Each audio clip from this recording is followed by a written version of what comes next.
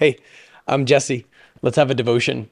We're in Isaiah chapter 28. Woe to the majestic crown of Ephraim's drunkards, and to the fading flower of its beautiful splendor, which is on the summit above the rich valley.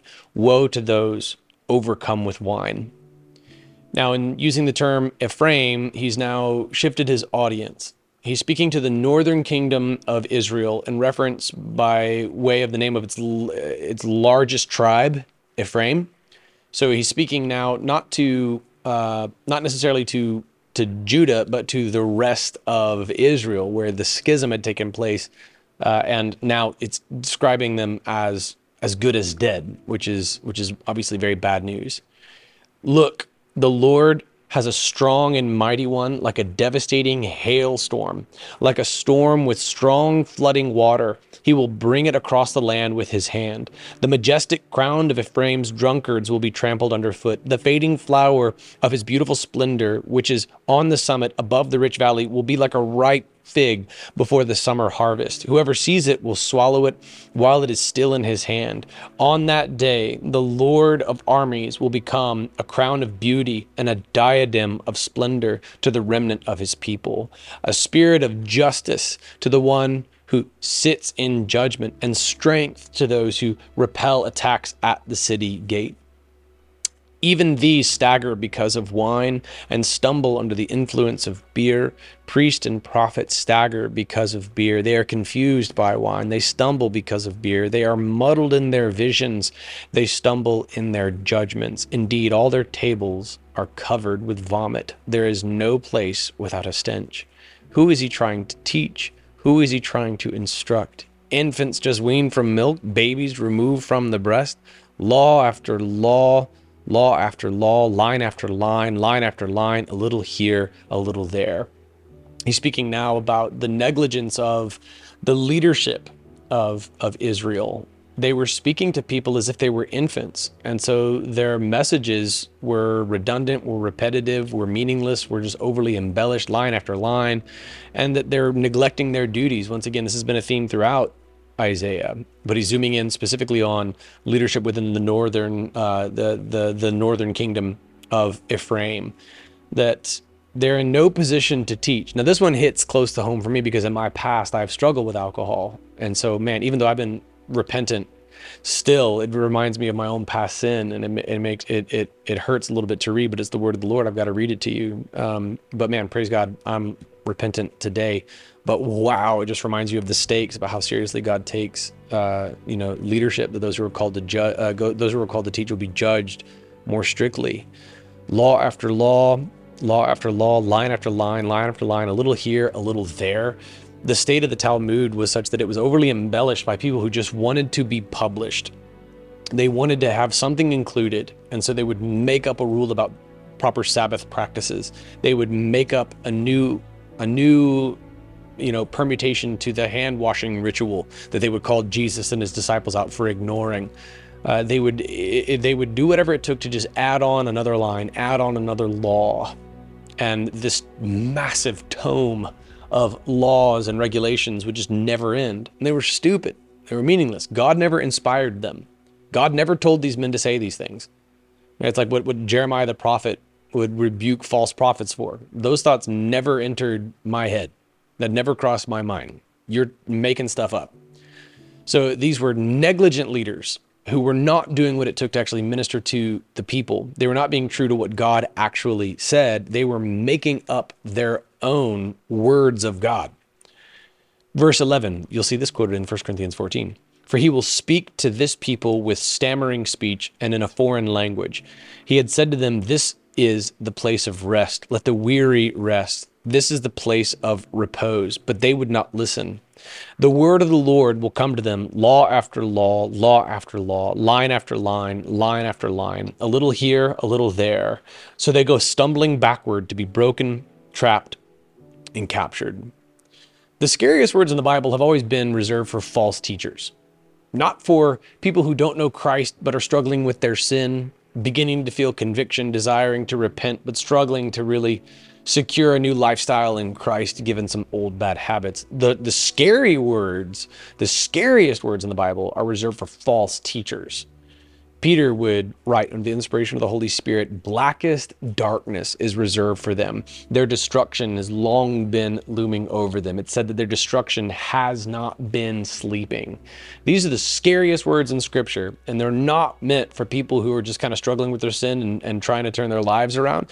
It's meant for people who knew better, who knew what God's word said, but then said something different. These guys wanted to add on to what God said. That's the classic formula for pagan faith systems, for false teachings. It doesn't simply say what God said. It takes what God said and then controverts it, subtly questions it. Did God really say this? And it'll attempt to add on to it. It'll try to yes and Scripture or no but Scripture, right? Yes and is something that I'm told is used in improv classes, where somebody says something and you're like, yeah, that's true, and also this. To know but is to say, no, that's not true, but this is. Think the Quran. Think the Watchtower publication. Think the Book of Mormon. In 1 Corinthians chapter 14, Paul quoted verses 11 and 12 of this text. Here's 1 Corinthians chapter 14, where Paul was rebuking the church at Corinth. It was a charismatic church that had gone off the rails. They had turned communion into a time to just all get together and get drunk. And those who were rich were kind of showboating the communion that they brought from home to sort of put themselves above more poor people in the church by way of a status symbol. And they were practicing the gift of tongues without interpretation. Now, this is something that persists today in a lot of charismatic churches. And this is in utter disregard for what Paul patently, obviously, clearly just said, what's written right here in 1 Corinthians chapter 14. Brothers and sisters, don't be childish in your thinking, but be infants in regard to evil, and adult in your thinking. It is written in the law, I will speak to this people by other tongues and by lips of foreigners, and even then they will not listen to me, says the Lord. Speaking in other tongues, then, is intended as a sign, not for believers, but for unbelievers, while prophecy is not for unbelievers, but for believers. If therefore the whole church assembles together and all are speaking in other tongues, and people who are outsiders or unbelievers come in, will they not say that you are out of your minds? But if all are prophesying and some unbeliever or outsider comes in, he is convicted by all and is called to account by all. The secrets of his heart will be revealed, and as a result, he will fall face down and worship God, proclaiming, God is really among you. So Paul quoted today's text, and he applied it to the church at Corinth in a way that perfectly still applies to every modern day charismatic church that gives no regard for 1 Corinthians 14. He doesn't forbid speaking in tongues. That's crucial to know as well. But he says that I'd rather you speak 5 intelligible words than 10,000 words in a tongue. Because if somebody comes in and they hear you speaking, the whole church is talking in a language that they can't understand, they're going to think you're crazy. But if they come in and they hear you speaking God's word, that's what it means to prophesy. Isaiah, a prophet, spoke what God told to him. And God described to Isaiah future events that had yet to take place. But now, upon the sealing of the canon of Scripture, to prophesy is to do this, right? Especially and more particularly when I'm preaching to the Redemption Church, that is an application of the gift of prophecy, speaking the very words of God in a language that you can understand. The original intent for the gift of tongues at Pentecost was, in fact, exactly what Paul describes. It was a sign to unbelievers. The non-believers came and watched all these Jews who had gathered from every nation to observe Pentecost, and they were able to both speak and be understood. That's critical in Acts chapter 2. The real miracle of Acts chapter 2 is that people understood in their own languages. The work of the Tower of Babel, confounding man's speech, was lifted by the gift of tongues at Pentecost. And as a result, Jews from every nation, of every dialect of Hebrew, went home with the incredible news to their synagogues, perhaps, that Messiah had come. They knew the gospel in every language. Salvation is first for the Jew. That's what took place at Pentecost. And then for the Gentile. That would take place in Acts chapter 10. Also accompanied by tongues, not out of pragmatic necessity, but this time as a confirmation to Peter to overcome the bias in his heart, showing him the Holy Spirit had poured out upon Gentiles at Cornelius's house, just as it had upon Jews at Pentecost, thereby leading Peter to say, the Holy Spirit has come upon these Gentiles just as he had upon us as Jews. Who are we to deny these men water to be baptized? So it was, in fact, in its original iteration, in Acts chapter 2 and Acts chapter 10, a sign definitely for unbelievers. That's what happened in the book of Acts. While prophecy is not for unbelievers, but for believers. This is 1 Corinthians chapter 14, verse 22, the second half of the sentence. If therefore the whole church assembles together and all are speaking in other tongues, and people who are outsiders or unbelievers come in, will they not say that you're out of your minds? So he's quoting from Isaiah chapter 28, it's verses 11 and 12, and he's applying it to the New Testament church of Corinth. And in the original intent of Isaiah 28, here's the wording again, for he will speak to this people with stammering speech and in a foreign language. He had said to them, this is the place of rest. Let the weary rest. This is the place of repose, but they would not listen. So God was telling these drunk, self-proclaimed prophets who were adding on to the word of God, line after line, a little here, a little there.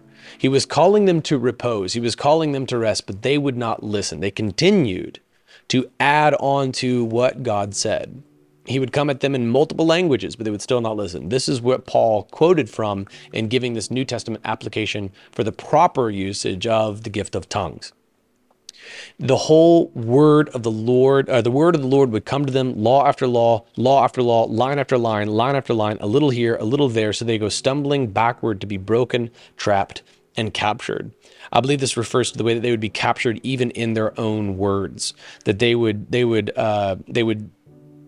be caught in the very trap that they had set, that they would not be able to live up to their own imaginary rules that they had added on to Scripture. It's possible as well that these leaders of the church who were more given to partying than they were actually speaking the words of God, that he would speak to them in stammering speech and in a foreign language. This is possibly Akkadian, the language of the Assyrians. And this is partly why Paul would also quote from this in 1 Corinthians chapter 14. And so this pronouncement kind of shifts in its focus from the northern kingdom to the southern in the verses that follow, and we'll look at those tomorrow.